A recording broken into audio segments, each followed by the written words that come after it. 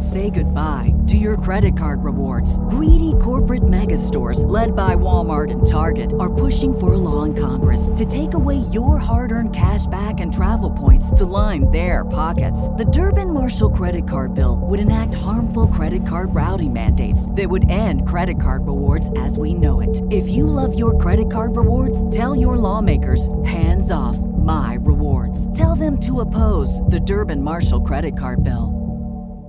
Get ahead of postage rate increases this year with Stamps.com. It's like your own personal post office. Sign up with promo code PROGRAM for a 4-week trial plus free postage and a free digital scale. No long-term commitments or contracts. That's Stamps.com, code PROGRAM.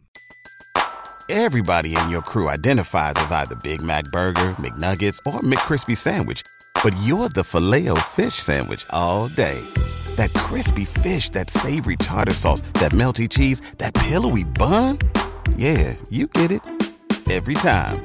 And if you love the Filet-O-Fish, right now you can catch 2 of the classics you love for just $6. Limited time only. Price and participation may vary. Cannot be combined with any other offer. Single item at regular price. Ba-da-ba-ba-ba. Hello, everyone, and welcome to Blogging Theology. Today, I'm delighted to be joined by Shaykh Ahmed El Azhary. You're most welcome, sir. Assalamu alaikum, Siri. Paul, Jazakumullah ta'ala khair for hosting me. Alhamdulillah. It was delightful to have you as a guest, sir. For those who don't know, Shaykh Ahmed is a researcher in Islamic intellectual history, a teacher of Islamic traditional sciences, and the founder of the Miftah Academy. The Academy offers specialized curricula in Islamic psychology, Islamic philosophy, and Islamic philosophy of education. Besides teaching at various academies around the world in both Arabic and English, he serves as a visiting fellow at the Tabar Foundation. His work is centered on addressing contemporary philosophical challenges through the lenses of the Islamic tradition. Very important thing, I think. He has contributed to research projects that explore the relationship between Islamic thought and modernity. He is devoted to developing philosophical and spiritual frameworks that model an Islamic response to existential questions in our contemporary world. And today, Shaykh Ahmed has kindly agreed to discuss perhaps how to address modern challenges to Islamic belief, especially those that can cause intellectual doubts. So over to you, sir. Jazakumullah ta'ala khair, and alhamdulillah, I am honored and blessed being with you today, Blogging Theology. And I ask Allah subhanahu wa ta'ala that this episode be beneficial for all of us in this world and the hereafter. Allahumma ameen. May Allah subhanahu wa ta'ala grant us facilitation and sincerity. So let me, allow me to begin, today's discussion through sharing an experience that I had addressing this very topic. Previously, I taught a course at Seeker's Guidance titled "Answer to Modernism." And it was based on Maulana Ashraf Ali Tahanavi's work, which is translated to English under the title "Answer to Modernism," and it is considered by some to be one of the first, if not the first, response to modernism that is written by a traditionally trained scholar, and this is something that ought to be highlighted. Maulana Ashraf Ali Tahanavi didn't receive a modern education, so to speak, and for this particular reason, I believe that his work, though now some might see it not as relevant as as when it was written, but one can model an answer, or one can model an approach rather through his work. So the way he started his, the way he structured his book, he did a preface which includes a mention of 3 deficiencies that he sees that Muslims are suffering from in today's world. Right. And we're talking almost about a century ago that this was written. And then he moves from there to 2 introductions, basically. An introduction that is based on the classification of sciences. And I'll speak shortly, inshallah, about the relevance of this subject or this concept of classification of sciences and how it's relevant in a composition or in modeling an approach, if a traditionally theological approach to contemporary doubts, and the relevance between the classification of sciences and the response to doubts. And then the second introduction is basically 7 principles, or 7 guiding principles, as he would call them. And then the rest of the book are basically applications of these principles. And let me just add one more thing about the structure of his book. He mentioned at the end of the preface is that he said, I didn't follow a sequential structure that is based on, the traditional division of theology where, there is ilahiyat, nubuwat, and sam'iyat.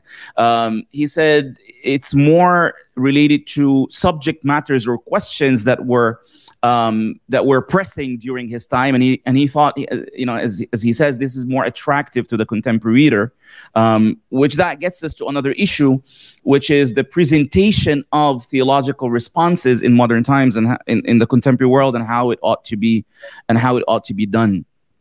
So let me just go quickly through the 3 deficiencies and then move on to the classification of sciences. And if you have any questions, while I'm doing that, please feel free to pose them, inshallah.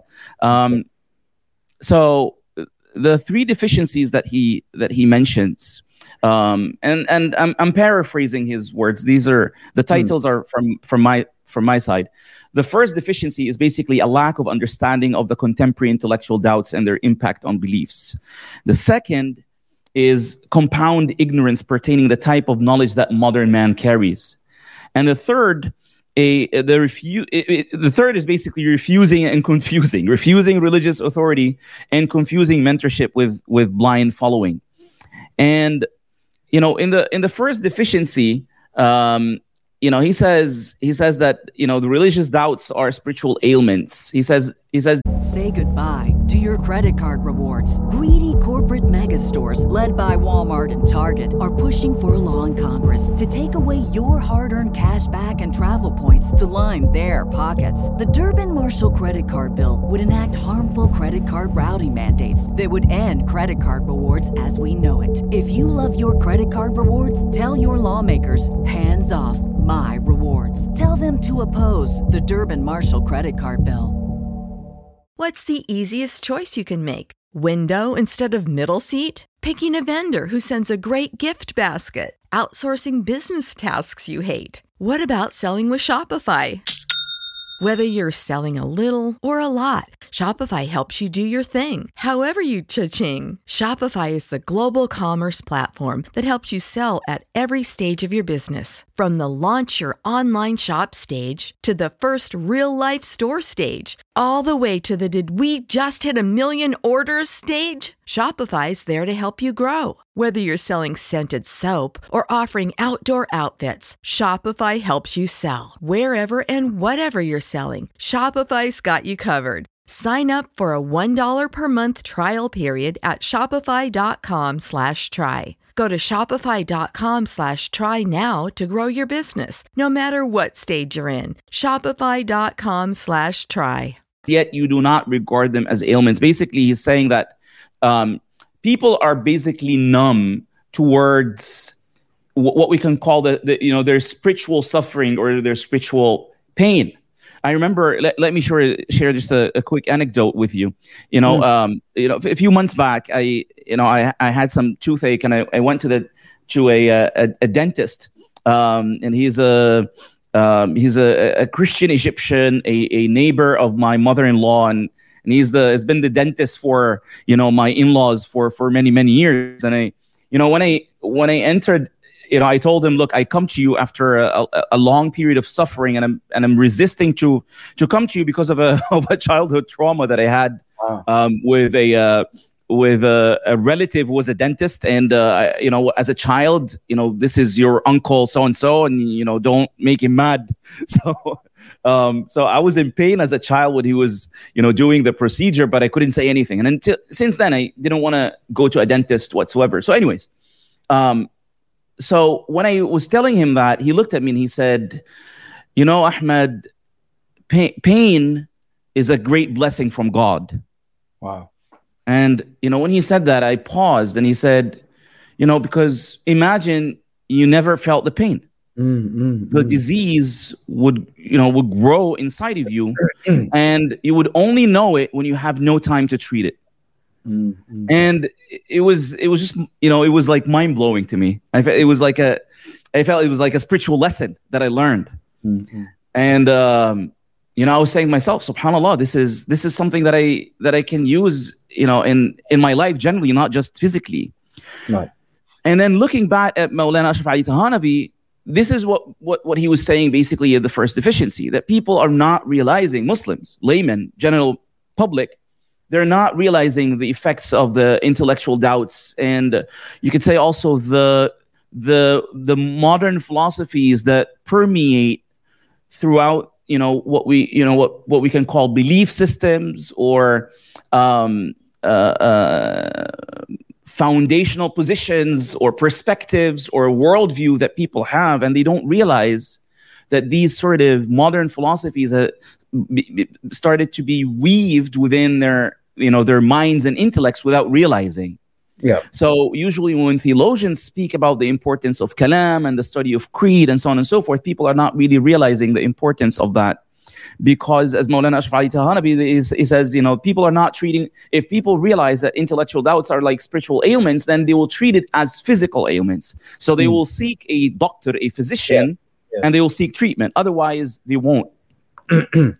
And then, you know, the second deficiency that he mentions is that people, right, you know, nowadays they have an absolute confidence in their own opinion and judgment, and assume that nothing can be wrong with their way of thinking. To be fair, I mean, people are taught to think like that in schools in the West.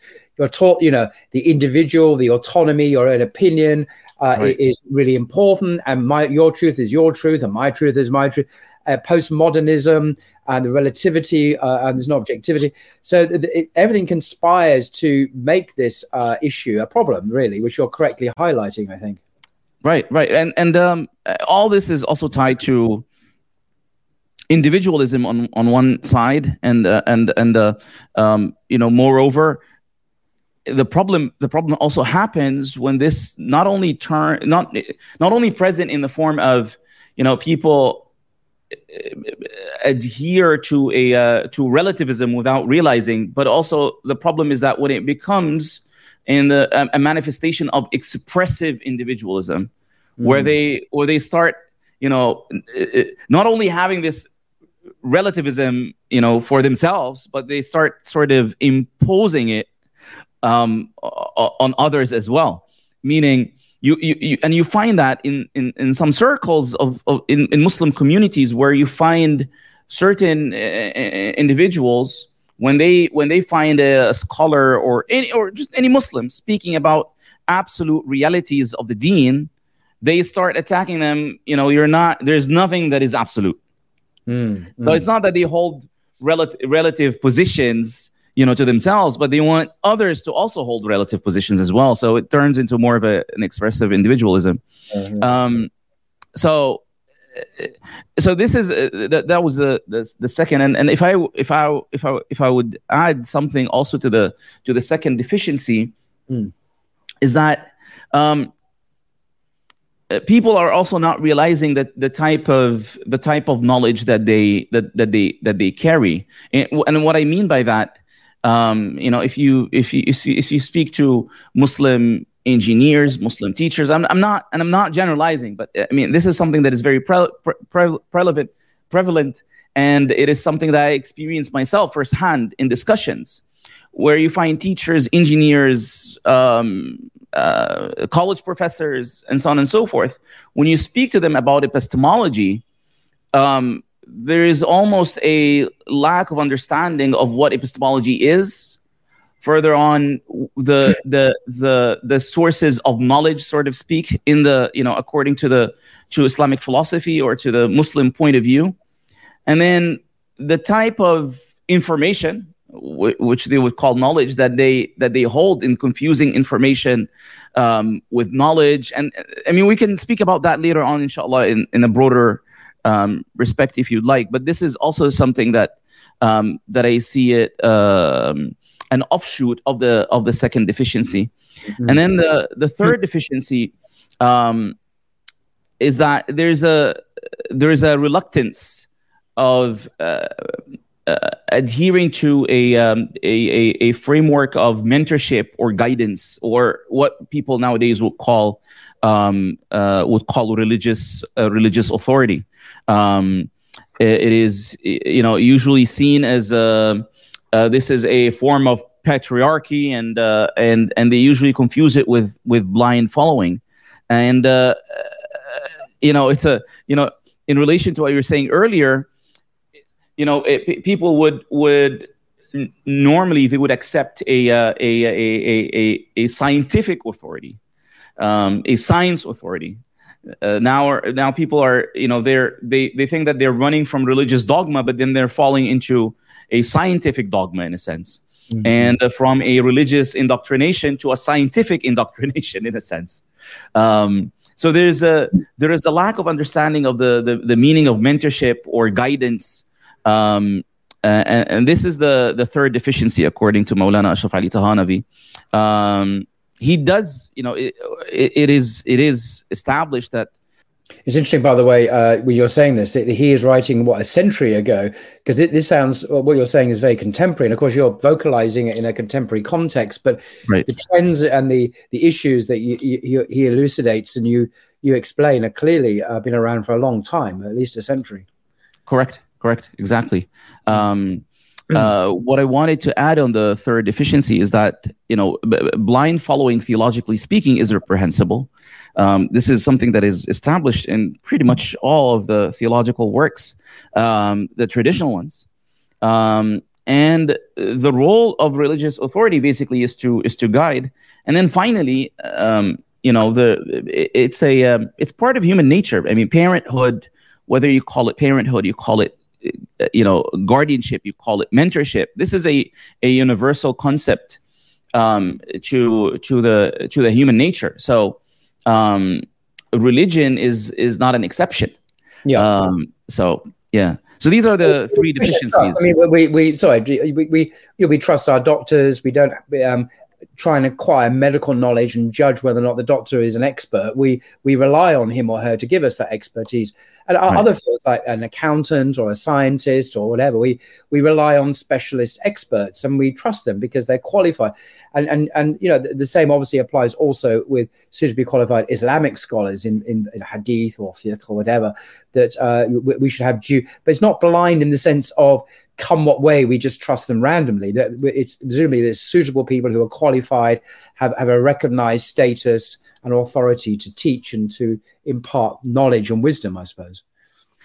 Correct. And I think one of the reasons that this divorce happens, that that we accept experts in medicine, engineering, economics, finance, you name it. But then when it comes to religion, that is not really accepted. And the reason, this particular deficiency is related to the first introduction that Maulana Ashraf Ali Tahanavi has in his book, which is on the classification of sciences. Because the modern view of religious studies, you would call them, or religious science, that they're not sciences. And therefore, they're sort of excluded from the modern classification of quote unquote sciences. So Maulana Ashraf Ali Tahanavi, right after he speaks about the third deficiency in the preface, he then delves into a classification of science. Right. And let me here, before presenting his own breakdown, which is a traditional one, point out to the following. This is what we can see in front of us. This is the classical hierarchy of sciences, and this has been there for many ages, centuries, basically, whether in the Islamic tradition or even in the other, Christian tradition, whereas metaphysics is called the queen of the sciences. I noticed in you were saying exactly. The mother of the science. Hey, the same idea, right? Yeah. And then every science earns its subject from metaphysics. All sciences lead to metaphysics. Basically, if you trace any issue in any science, it can be traced back to its metaphysical foundation. Now, on the other hand, the modern hierarchy of sciences is that metaphysics is taken out; it is marginalized. Philosophy is denigrated. It is something that and in the West maybe things are a little bit different. But I was having this conversation with one of my teachers 2 days ago. And we were at a public event, and he was speaking about the importance of philosophy and so on and so forth. And there was a bunch of college professors. Their field is education, right? And when he speaks about the importance of philosophy and that empirical sciences are dhanni, they're looking at him when he uses the word philosophy as if it's an ugly word. It's as if it's an ugly word. And even though they hold PhDs, right, they don't realize that that they are philosophers of their field, supposedly. So the modern hierarchy of sciences marginalizes metaphysics, and the ultimate knowledge is basically just to discover the how and the relations of the natural world, and then the understanding of the world is reduced to numbers, and this is also a reductionist view of mathematics. So this is the modern hierarchy of sciences. Maulana Ashraf Ali Tahanavi, if you wish me to, if you wish that I delve into that, he provides a traditional hierarchy of sciences. He does a little bit of a comparison between the breakdown of the Islamic philosophers in comparison to, in a sense, to Muslim theologians. Especially when it comes to the practical philosophy more than theoretical philosophy. So let me know if I could proceed with that. Please, or if you have. No, okay. I'll leave that to you to decide. It's fascinating. Okay. So basically, Maulana Ashraf Ali Tahanavi, he and by the way, he speaks about the classification of sciences in two places. One in Al-Intibahat Al-Mufida, which is Answer to Modernism, and he also speaks about that in a treatise of his that is included in a compendium called At-Talkhisat Al-Ashr. So he has a treatise in that compendium called Turus Ashara, and it discusses the classification of sciences. So the classification of sciences that he provides is the traditional, division of basically of philosophy. Or al-hikmah, that there's theoretical philosophy, al-hikmah al-nazariyya, and then practical philosophy, al-hikmah al-amaliyya. And then the theoretical philosophy, it has al-ilm al-ilahi, and it has the al-ilm al-riyadi, or mathematics, and then it has al-ilm al-tabi'i. The practical philosophy has the ethics, or al-akhlaq, which is ethics of virtue, as we would call it. Economics, or tadbir, which is household economics, and then from that, by analogy, we speak about the economics of communities or societies, and then they speak about politics, or siyasat al-mudun. Let me, since we're speaking about that, and also, of course, metaphysics would break down into general metaphysics, which is ontology, and then the special metaphysics. Let me now touch upon something which is very, very important. And before I analyze, this hierarchy that is found in front of you, one of the challenges I believe that Muslim theologians are facing nowadays is remember what we were just saying about philosophy became an ugly word, something that people resent in a sense. Yeah. This sort of disease, I don't know if maybe this word is too harsh, for some, but I mean, this disease sort of affected even some of the contemporary theologians. where they sort of ignore the evolution of theology that happened in the Muslim tradition. Pure theology remained to be studied at Al Azhar Sharif, at different madrasas in West Africa, in Morocco, even in the subcontinent. Though they have a different sort of gradual approach to theology, different than what would be taught at Al Azhar, and maybe different also than what would be taught at through the scholars of Asham and so on and so forth. But generally speaking, regardless of how they order the study of these sciences, at the end of the day, there's an agreement on a consensus that theology evolved to become more of philosophical theology. And you would find works like Tawali' al-Anwar, for example, by al-Baydawi, which is a philosophical theology work. You find the book Al-Mawaqif by Adud al-Din al-Iji, philosophical theology work. Al-Maqasid by Taftazani, philosophical theology work. These works were studied until, you could say the 18th, 19th century were heavily studied. And then they started to sort of fade away, to gradually fade away. Until, now we have pockets of contemporary theologians who sort of resent philosophical theology. And I cannot see that this is not related to modernism. They wouldn't say that this is based on modernism. They would quote certain theologians, which is true, by the way, certain theologians who were against the merge of philosophy with theology. But these voices in the tradition were basically marginal. I mean, if one would want to hold these positions now, one is basically is going against the clock in a sense. You'd be you're talking outside of time, not realizing what actually took place in history. So theology evolved into philosophical theology. Now, why is this important? And I had conversations with some of the renowned theologians in the Arab world about some of the pressing questions that face Muslim theologians nowadays. And I'll give you an example. So for example, I spoke to one of the theologians about there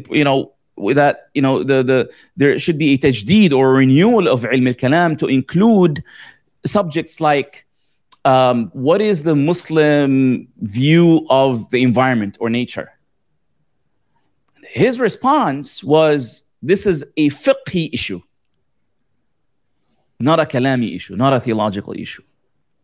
And when he answered my question in that way, I realized that this is connected to his sort of repulsiveness when it comes to philosophy, because it's a philosophical question. I was not asking about a particular conduct.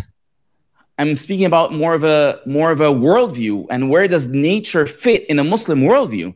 And this is the role of a Muslim philosopher. But there are Muslim theologians who sort of resent serving that role, being a theologian, but also being a philosopher. And that sort of departure between philosophy and theology, or this divorce between the two, is something that is, goes against, as I said, the evolution of both philosophy and theology in the tradition. So it's quite interesting that Maulana Ashraf Ali Tahanavi, when he started to speak about the classification of sciences, he began with the philosophical breakdown. Yes, he mentioned afterwards that practical hikmah they have different ordering and structuring when you apply Sharia to it. But that doesn't cancel out the entire classification of the sciences, let alone that he himself, Maulana Ashraf Ali Tahanavi, He did a summarization or abridgment of Hidayatul Hikmah by Athiruddin Al-Abhari. And he also did a critique of it. But the point is that this is a book that was studied, that he studied and was studied at, in India. And Hidayat al-Hikmah by Athiruddin Al-Abhari was actually written to be a substitute of Ibn Sina's Al-Isharat wa Tanbihat. This was the intention of Athiruddin Al-Abhari when he wrote Hidayat al-Hikmah. And just to conclude this this segment in a sense, one of our friends, Shaykh Abdul Hamid Al-Turkumani, who he mentioned before that one of his teachers was, if I recall correctly, was approached by one of his students who had a question about a matter in Sharh al-Aqaid al-Nasafiyya by Taftazani, of course. So the teacher asked the student, he told him, "Did you study Al-Maybuthi on Hidayatul Hikmah?" So the student said no. He said, "Then how come you think you're going to understand Sharh al-Aqaid? Hidayatul Hikmah, that's a philosophical work." And he saw it as a prerequisite of Sharh al-Aqaid al-Nasafiyya, which is a theological work. And this is totally different from what we're seeing now, where there's a delaying, if not a hidden resentment of philosophical theology, and a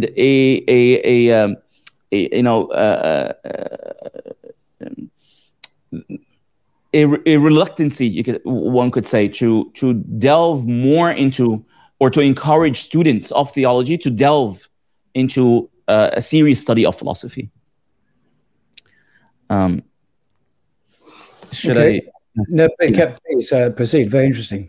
Yeah. So I wanted to also mention this is just a marginal issue, but it's a matter of interest for me, and it does relate to the subject. But I think it's very important to mention. Since we spoke about philosophical theology, philosophical theology follows the order that you see here. They begin with epistemology, which usually includes also a summary of logic, and then they move from epistemology to general metaphysics, ahkam al-wujud, and then they speak about tabi'iyat, natural philosophy, and then they return again to special metaphysics. This is, for example, the order of al-mawaqif that I just presented, which is, by the way, different from Ibn Sina, because when you look at Ibn Sina, he starts with logic, doesn't include epistemology, by the way, and that is for this is a big question about the relationship between logic and philosophy. But anyways, he begins with logic, and then he moves from logic to natural philosophy, and then from natural philosophy to general metaphysics, and then from general metaphysics to special metaphysics. This is different than the ordering of the philosophical theology, where they begin with the general metaphysics, and then they move from the general metaphysics to natural philosophy, and then they return again to special metaphysics at the end. This is perhaps because of the theological background, where theologians, their underpinnings when they address philosophy is different than the underpinnings of the philosophers, and that is manifested, that is reflected in how they structure the mabahith, the issues of philosophy. This is why we cannot categorize al-maqasid or al-mawaqif or al-tawali' to be a philosophy work, because it's not structured as a philosophy work. I think there's a slight danger here if we use too many Arabic terms. We're going to lose a lot of people because we're not all of us are specialists in these subjects. But is it possible to give practical examples that are relevant, that we can latch on to in terms of contemporary challenges to Islamic beliefs and Islamic tradition, that what we can kind of bring these issues to bear? Could we do that? Yeah, sure. Sure. So for example, I mean, we just spoke about a hierarchy where that includes epistemology, general metaphysics, natural philosophy, and then special metaphysics. If we take one by one, so when we come to epistemology, where we define knowledge. So questions, for example, about what is information versus knowledge versus wisdom, for example. Right. What does it mean to know something? The layers of knowledge, the sources, or what we can call as an evidence, as a supporting evidence for one, who claims or has a proposition that I know so and so, or that so and so exists. So, in a way, we would support a claim, any sort of claim, right? So, when you support a claim, you need an evidence. So, what constitutes an evidence? Right? And what are the requirements for claims? What are the requirements for evidence that would support certain claims? So, for example, a claim about the human existence, about the nature of human existence, about the beginning or the lack of, contingent or originated existence. Right? These sort of claims, they require certain evidence. Right? The meaning of, for example, also when we say that, when someone says, I know something, well, what is the degree of that knowledge? In a sense, are you certain?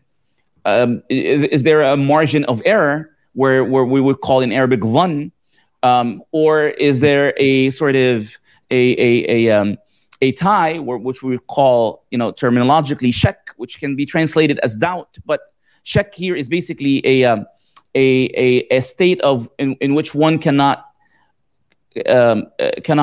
tell if something can be A or B, for example. But this is a very casual explanation of it. So we nowadays we have questions about Muslims have questions about, for example, the relationship between science and religion. And there are modern scientists who are making claims about religious beliefs. For example, whether claims about the why of existence, or whether claims about the beginning of existence, or whether claims about the existence of God. So these sort of claims that are now made by, or that are now claimed by modern scientists, these sort of claims, they affect epistemology. They're treated, the underpinnings of these claims, the foundations of these claims, they stand on epistemological positions. Well, so such a what are these claims based on then? That are to make them explicit, what would they be? So these claims are, as I was saying, they're based on certain epistemological positions. So and sometimes a confusion of these epistemological positions. So, for example, when if there's a some of the I would say atheist extremists who sort of make scientific claims about philosophical positions, right? And they try to use science to make these sort of to make these sort of positions. So they usually either not present the epistemological underpinnings of their positions, or they just skip them. And they speak. Can we just give a specific example of an actual claim that's made by an atheist, which has philosophical baggage attached to it, very much so, and that we need to unpack this and examine what's really going on here philosophically and the implications for theology, and how the Islamic tradition can engage that. Okay, let me give you a very clear example, and maybe we shift slightly from special metaphysics to ethics, for example. So you have, for example, Sam Harris in The Moral Landscape, right? He so Sam Harris is an American, was he neuroscientist, exactly. Yeah, right. Often on YouTube, yeah. Yeah. So in the Moral Landscape, he basically tries to provide or tries to present that science can be the source of ethical or moral judgment. Right. Interesting. Mm-hmm. Now, the way he tries to present this, he says science can make claims about well-being. Right. So if science can make a claim about well-being, therefore, what can lead or what leads to well-being is morally accepted. What contradicts well-being is not morally accepted. So he tries to use science as a substitute of religion. Now, by the way, Richard Dawkins, for example, refuses that. He doesn't see that science can play that role, and he sort of surprisingly, but he sees this. And I say surprisingly because he sort of uses philosophy to sort of counter Sam Harris. Now, it's interesting. It's about Sam Harris, what you said there, without going into the whole issue that Sam Harris is proposing about science being able to generate moral codes and so on, which I think is extremely dubious. But we've been here before with utilitarianism, with Jeremy Bentham and J.S. Mill, the idea that a moral course of action is that which maximizes human happiness or maximizes human pleasure or comfort and so on. And that's purely philosophical, but it's kind of connected very much, I think, with the idea of Sam Harris. But you have this kind of autonomous moral realm without any reference to God or objective morality or the transcendent, which of course breaks down very easily. As soon as you start prodding it, it kind of shatters, because, how do you decide these, if suicide is moral or not, or abortion is right or not? Right and wrong doesn't exist in an atheist universe.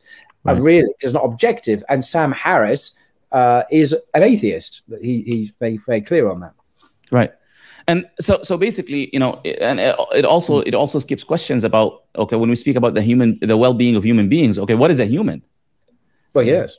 And what is a human being? Well, how do we define well-being? Right. And from there we can speak about the well-being of a human being. Right. There's a difference between all of this. We can apply traditional theology to sort of dissect when we speak about that science that speaks about well-being. Well, the science speaks about the how, doesn't speak the why. Right. It doesn't address the why of things. It addresses the how of things. So for example, a physician can tell from an X-ray that a person has a certain ailment, right? Yeah. But the requirement, for a human being to go to a physician, that is not determined by the physician, right? If somebody feels sick, do they have to? Because that's a moral judgment. Do they have to go to a doctor? Before the doctor says this is an ailment or it's not, it's that type of ailment or not. But what makes a person obliged to go to a doctor in the first place? Right? As a slight side issue, because I know a couple of doctors here in London, when it comes to GPs, doctors, in terms of moral behavior of their patients, that they will not and refuse on principle now, doctors, in being prescriptive. So if a patient was to say, well, should I sleep around or not, or should I be promiscuous or not, or should I be monogamous and so on, a doctor will refuse to answer that. They'll just talk about the medical implications of certain forms of behavior, if they even do that. So it's not like Sam Harris's paradigm here at the cutting edge of medical ethics is being applied. It's not. Actually, doctors are withdrawing, so I hear, from any kind of normative morality when it comes to human behavior, and to very minimalist, well, will this course of action cause you pain through disease? But they won't talk about the deeper, wholesome, normative way of living as a flourishing human being in families and the virtues of families and monogamy and fidelity. Whoa, they won't go anywhere near that. So it seems like medicine is not living up to this idea, but that's where it really matters, where people are actually involved. Right. Exactly. So this is an example of how epistemology can be applied in addressing some of the, this is an atheistic sort of ethical challenge. Exactly. General ontology, for example, can also be, where there are questions, about, the beginning of the world, or why there is existence, why there is existence rather than nothing. This is something that is addressed in, general metaphysics and special metaphysics, both of them. Exactly. As Wittgenstein once allegedly said, why is there something rather than nothing? There's a question of ontology, which of course scientists don't deal with. They deal with what is observable and quantifiable. They're not asking metaphysical questions at all. But philosophy does that, theology does that, and these are valid questions, of course. But I notice a lot of atheists will say you can't ask these questions. Bertrand Russell famously refused, the atheist mathematician, refused to engage this question. He says, not interested. I'm not going to ask that question, the why question. It just is. And I'm thinking, that's not good enough. Why, if we are scientists and philosophers and mathematicians, are always asking these deeper questions, except when it comes to these issues, topics which really brush closely against metaphysics and religion, then suddenly we don't ask them anymore. And I think that's a cop-out, actually. That's my view anyway. Yeah, and to resist to ask the why question is basically to resist seeking human wisdom. Human wisdom is basically has ever been, regardless of what people believe. How long did human beings exist on Earth? Is it thousands or millions? But at the end of the day, human wisdom is centralized around the why questions. A wise man is somebody who can answer the why question of things, right? Yeah. And this brings us back to what we were saying earlier about the modern man doesn't realize the type of knowledge that they carry. They sometimes they confuse information with knowledge. That we become just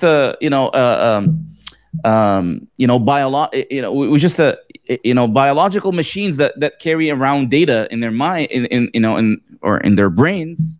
But these sort of fragmented pieces of data or information doesn't constitute a structure of knowledge, let alone to acquire wisdom, because we're not interested in the why anymore. No. So we're collectively fleeing away from wisdom, in a sense. Yeah, that's true.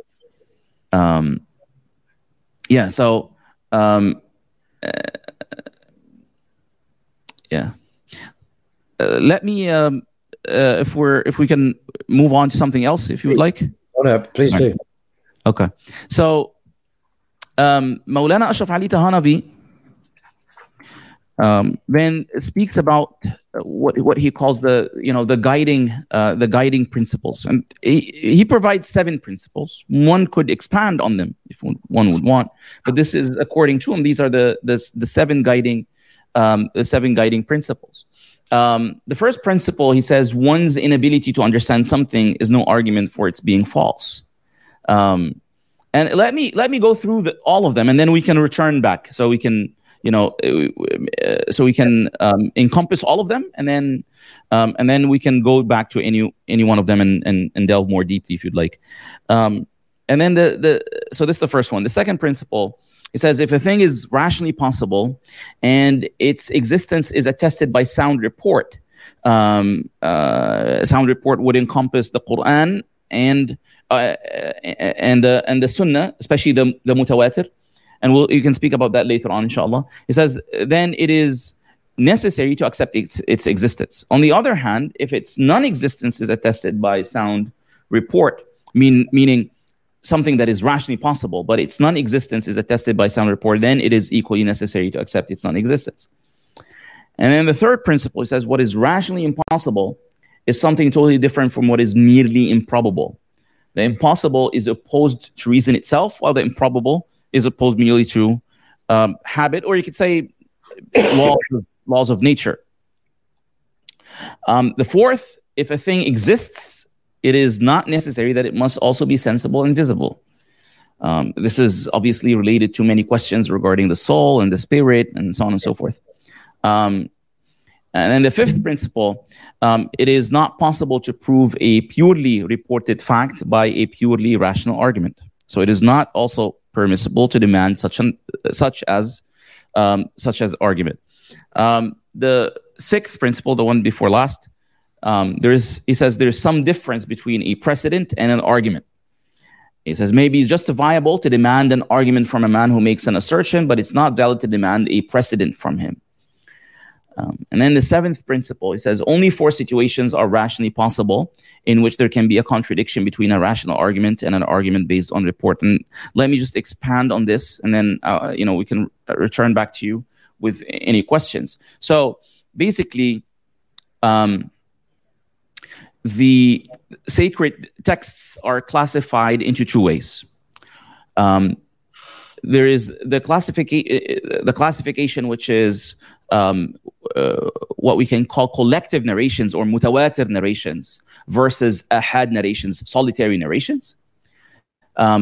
So this is about the establishing of the narration in and of itself, regardless of what is being narrated, meaning regardless of what and how, what the narration says and how it can be inferred.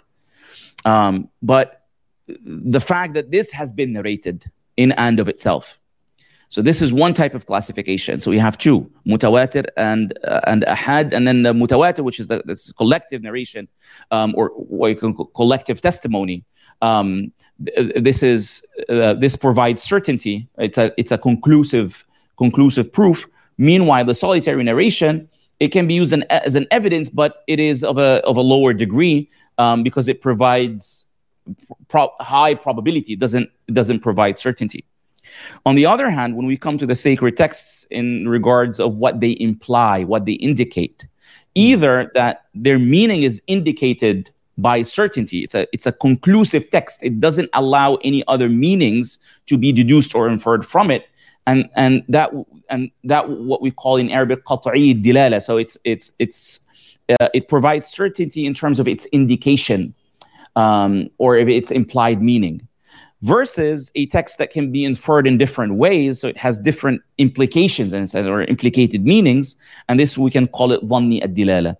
So they usually have these four categories, because when you multiply the 2 by 2, you get 4, where you have either it is conclusive in terms of narration, but and it also conclusive in terms of meaning, or it's conclusive in terms of narration, but it is dhanni in terms of the meaning, or the other way around for the solitary narration, which is dhanni.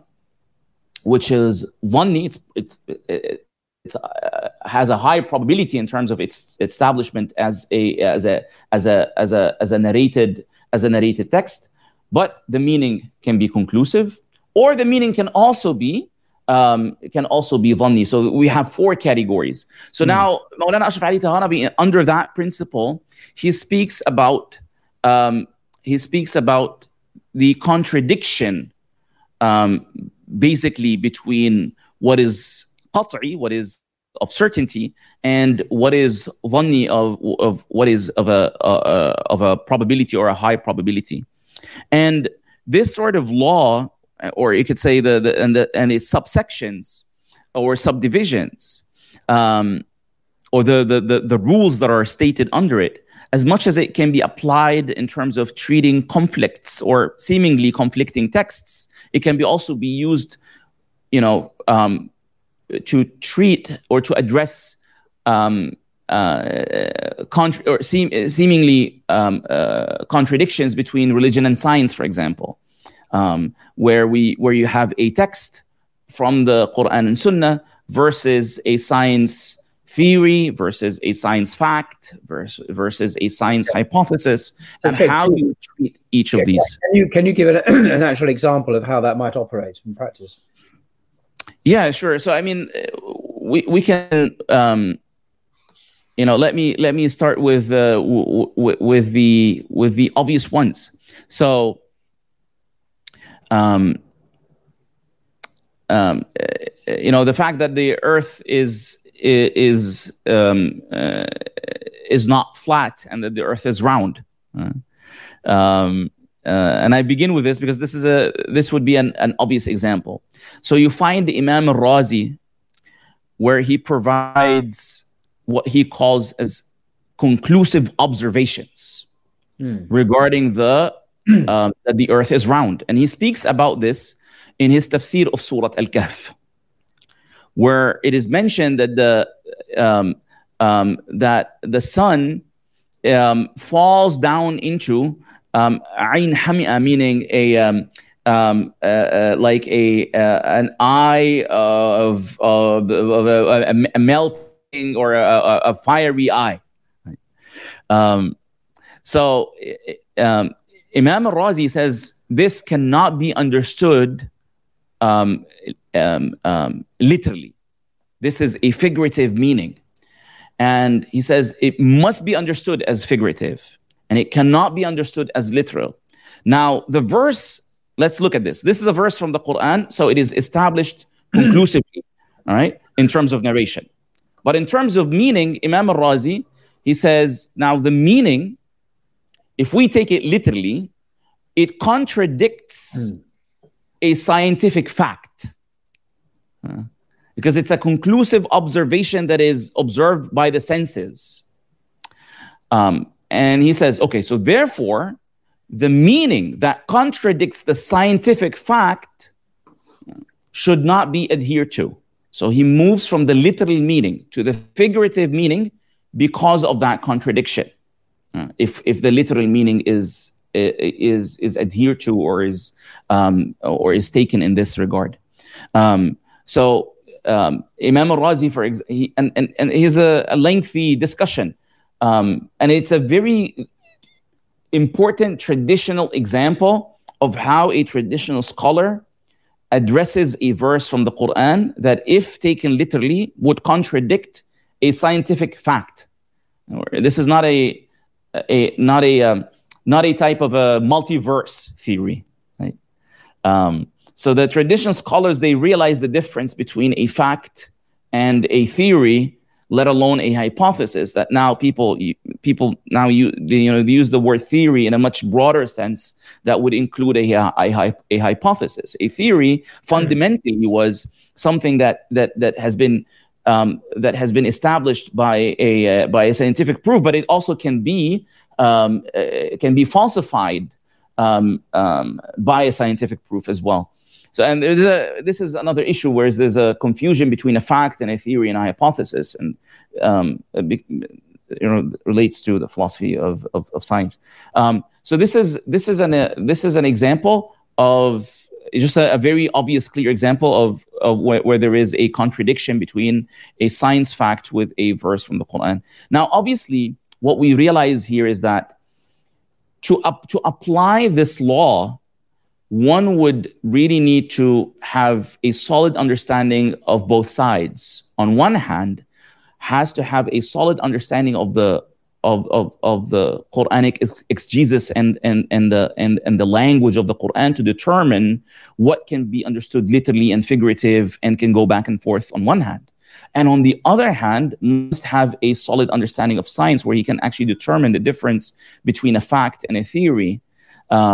And therefore, when the contradiction happens, they're able to judge whether to make a ta'wil of the verse and to treat it as figurative because it opposes, and there's no way where we can do a reconciliation, it opposes a scientific fact, versus when it merely opposes a scientific theory. And just a side note here, there was a challenge that, especially in the Arab world, maybe 2 decades ago, there was a great hype of speaking about the scientific miracles of the Quran. Yeah, and this unfortunately led afterwards to an opposite effect of opposite to what it aimed for. Many of the Arab youth, and this is something that I have witnessed firsthand. They, how would I say this? They were tested, I guess, in their belief because of these. When they started to double check, and then they found that many of these sort of scientific claims, some of them were not accurate scientifically. And some of them were falsified afterwards, and so on and so forth. So for them, the verses were understood through the science. So when the science falsified the meaning, some of these youth, they said, okay, so it falsified the verse. Because those people, those individuals were speaking to, and they had TV shows and programs speaking about al-i'jaz al-ilmi, the scientific miracle, the miracles of the Quran. So it had a backfire because they tried to interpret the Quran through scientific theories. And theories, they fundamentally can be falsified. So that's a marginal issue. Yeah. So that's the example of Imam al-Razi. I don't know if it is sufficient. No, it is to establish a point about how one interprets the Quran. And I think your point about the scientific miracles of the Quran, often it was overdone, that there were alleged examples which were really not really in the Quran at all. They were imposed on the text. But also there are, I think the danger is we go to the other extreme and see nothing remarkable in the Quran. And I think there are remarkable phenomena in the Quran. Some of my personal favorites are, the idea that the teaching that all living things that come from water, for example, is a remarkable statement, which is obviously scientifically true.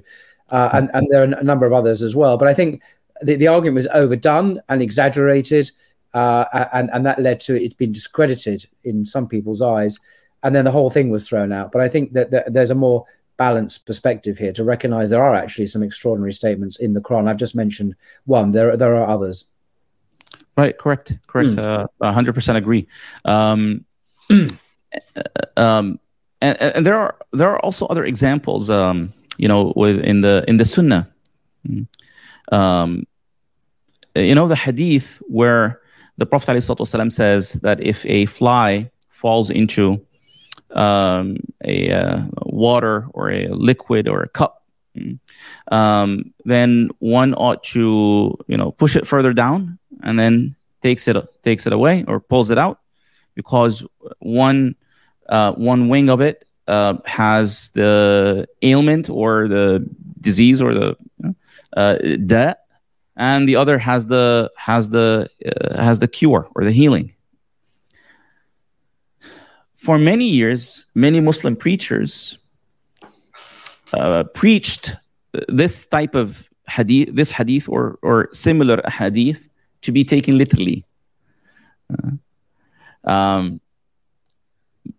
Meanwhile, this is something, by the way, to examine the wing or of a fly, whether it does include this or that, is something that is, one could make the argument that is something that is attainable through modern science, right? To examine the wings of the fly. Let me give you another example of a hadith of where the Prophet ﷺ directed those who had a particular ailment to drink from the urine of the camels. Now, there was a certain movement, a certain approach that was taken by some brothers and sisters that provided to the masses that there's only one way to understand these ahadith. And sometimes they try to use the science to prove the hadith. Now, if we were to apply Maulana Ashraf Ali Tahanavi's approach, first of all, he would say, look, number one, this hadith is a solitary narration. Right? So it is not something that is foundational in the deen. This is number one. It is a solitary narration. Mm-hmm. Number two, there's an ignorance of the different approaches within the tradition towards these ahadith. So you find, for example, Ibn Battal, who's one of the Maliki scholar, one of the first authors of the commentary tradition upon Sahih al-Bukhari, the very first complete commentary on Sahih al-Bukhari by Ibn Battal al-Maliki, when he speaks about this hadith of the dhubab, or the fly falling into the one's water or something like that, he says that there are different ways of understanding the hadith. And he says it could be a matter of disgust. And the Prophet ﷺ, because of the water is scarce and so on and so forth, he doesn't want them to throw the water away. So it's like being phobic, right? So you want so is using that approach to counter the phobia and to drink the water, right? So when it falls into the cup of water and then you immerse it even deeper, and then you take it out and then you drink from the water, you get over the disgust. Regardless of this particular issue, this is not our subject matter, but the point here, Ibn Battal, who's one of the very early commentators, and this is before modern science, before the empirical science, before modernity, before all of this, he treated this hadith as dhanni. It has different implications, different indications that one could infer. And there is no one conclusive meaning of the hadith. So he didn't have the dogmatic approach. Only when the Muslim ummah, in a sense, was tested by, on one hand, modernity, and on the other hand, particular movements that emerged that treated everything that is of religious concern to be qat'i, to be conclusive, right? I don't know if I could just, there's a book I recommend, excuse me, in this regard, Misquoting Muhammad, The Challenge and Choices of Interpreting the Prophet's Legacy by Professor Jonathan A.C. Brown. And he discussed this very hadith of the and the whole issue of how people have interpreted the more rationalist interpretations and so on, the issue of hadith and how we grade them. All this, the reason I like this, he's very honest. He's not trying to spin a line to try and explain away anything difficult. He faces the issue head on. He looks at the various options, interpretive options, and leaves the reader largely to conclude what they will. So, but if you want an introduction to this issue, because some of these hadith have caused problems for some people's beliefs, in particular in the last century or so, with the rise of the West, particularly the West bearing down on the Muslim world and criticizing it. So there's a larger political, social context to these hadith becoming problematic for some people as well. It's not just a purely intellectual question, I think. Right. Like the hadith of the Prophet ﷺ, where he directs a group to drink from the urine of the camels. Imam Abu Hanifa, and this is 12 centuries ago. Imam Abu Hanifa, or more, Imam Abu Hanifa says, this hadith is an exception. Urine is najis. This is it's not unclean or dirty or religiously filthy, in a sense that basically contradicts any sort of spiritual purification. So he says this is an exception from the Prophet ﷺ to that particular group, and it should not be taken as a general advice whatsoever. And he takes a very firm stance. Right. This is again, this is way pre-modernity, because I'm glad that you mentioned this notion of extremes, because this is what we're now suffering from, is that either you find people try to explain the deen according to modernity, versus on the other hand, people are trying to present a one view of the tradition to sort of like standardize the tradition. And standardization is actually is also a ramification of modern, This is very true. I think your point is really, really important. That the issues are the ambiguity in the Islamic tradition and the plurality of views is very marked in the classical Islamic tradition. But there is a tendency, as you say, to try and simplify and homogenize the tradition into one particular, or we reduce it to one view, which goes again. One of the glories of the Islamic tradition historically was that it was open to exploration and thinking and plurality. So. This is a real. You've hit a nail on the head there, I think. Yeah. And you can find examples. I mean, when we speak about the especially prophetic medicine, I think prophetic medicine, a rigorous study of prophetic medicine in a traditional way. That encompasses not only the study of the prophetic medicine, but encompasses a theological and philosophical background that is rooted in the tradition, can really help when they come to address not only the the modern challenges in a greater scope, but also the whole concept of, or the whole topic of the war, as they would call it, between science and religion, because many of these issues, there are principles that one could drive. If time allows, I want to give 2 quick examples. Oh yes, okay. Let me just go back to the correct screen. Where we are. There we go. I will not use the slides. Just these are not included in the slides. I apologize. Okay. Yeah. Okay. Yeah. So there's 2 quick examples. One,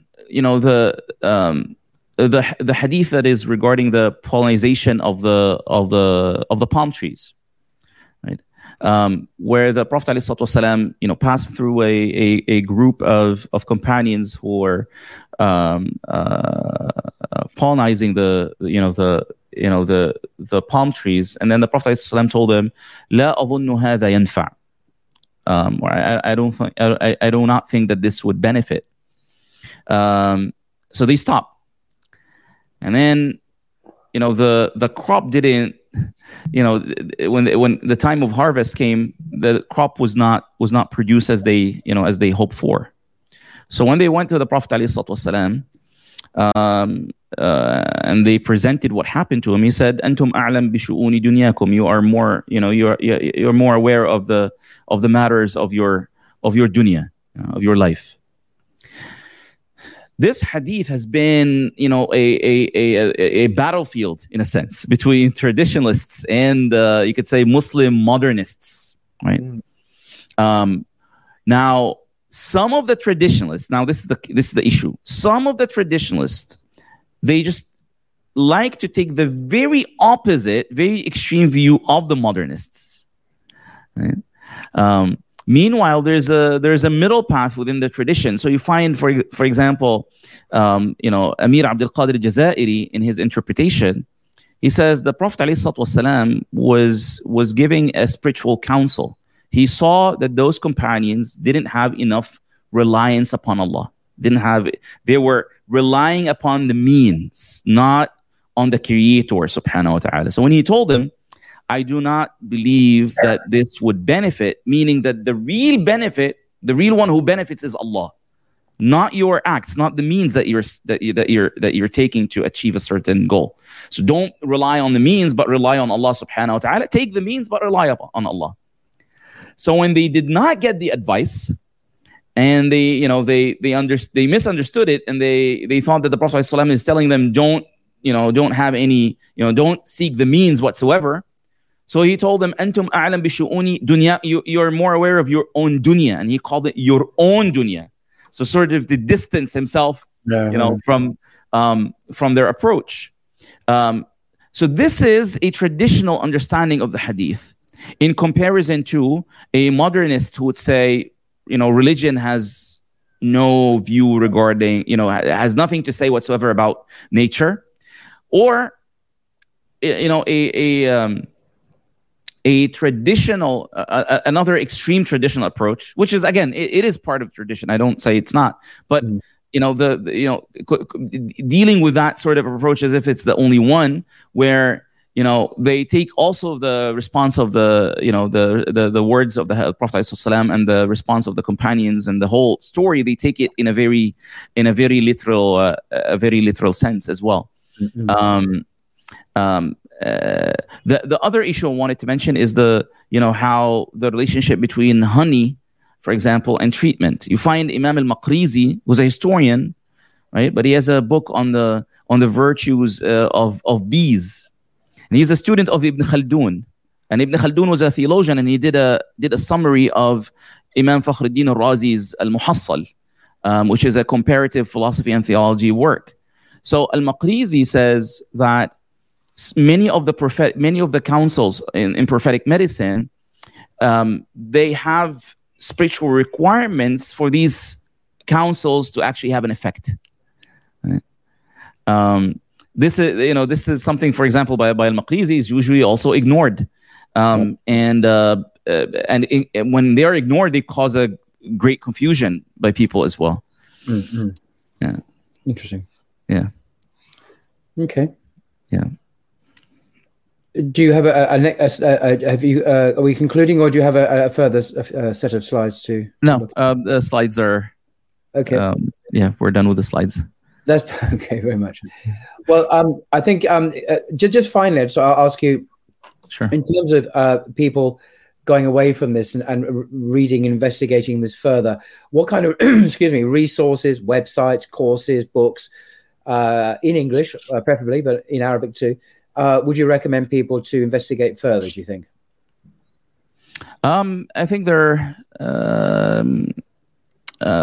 let me give okay, so my answer to this question is not really structured. I'll try as much as possible to sort of segment the answer.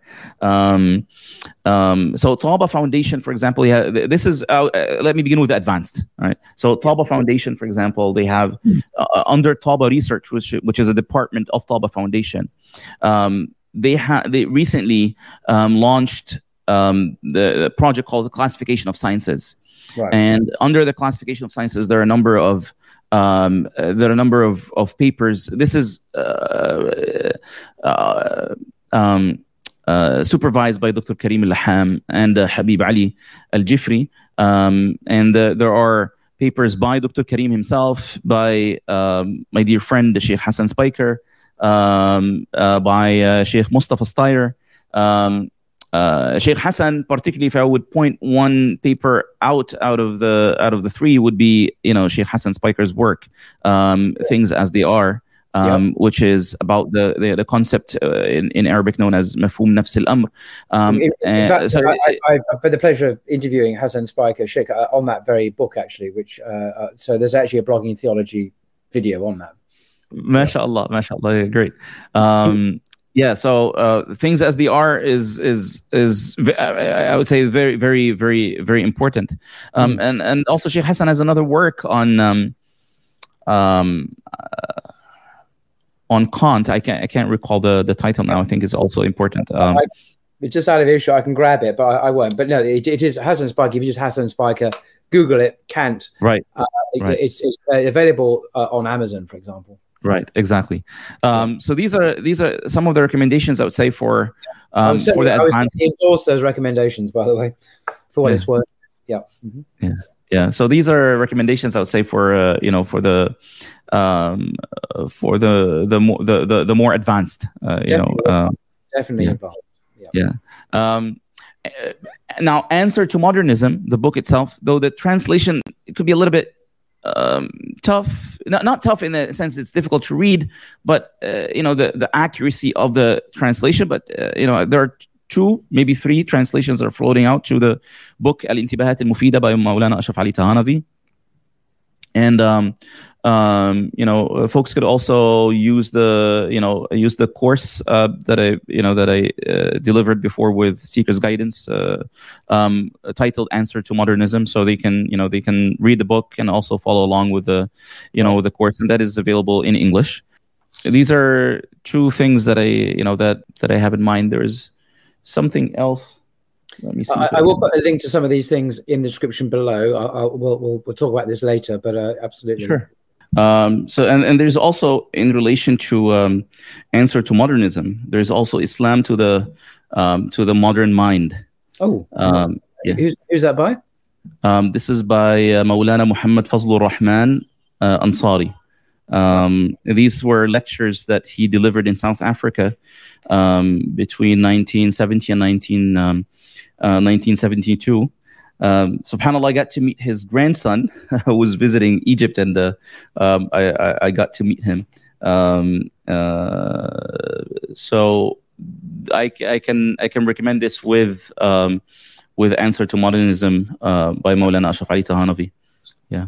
Okay, well that's fantastic. For what it's worth, I'll just recommend some books as well. Sure. In the same way you have done, with the most advanced, difficult first. So this one, an old favorite of mine, the Quran and the Secular Mind, a philosophy of Islam by Dr. Shabir Akhtar, who's a philosopher at Oxford University. He's been on Blogging Theology several times.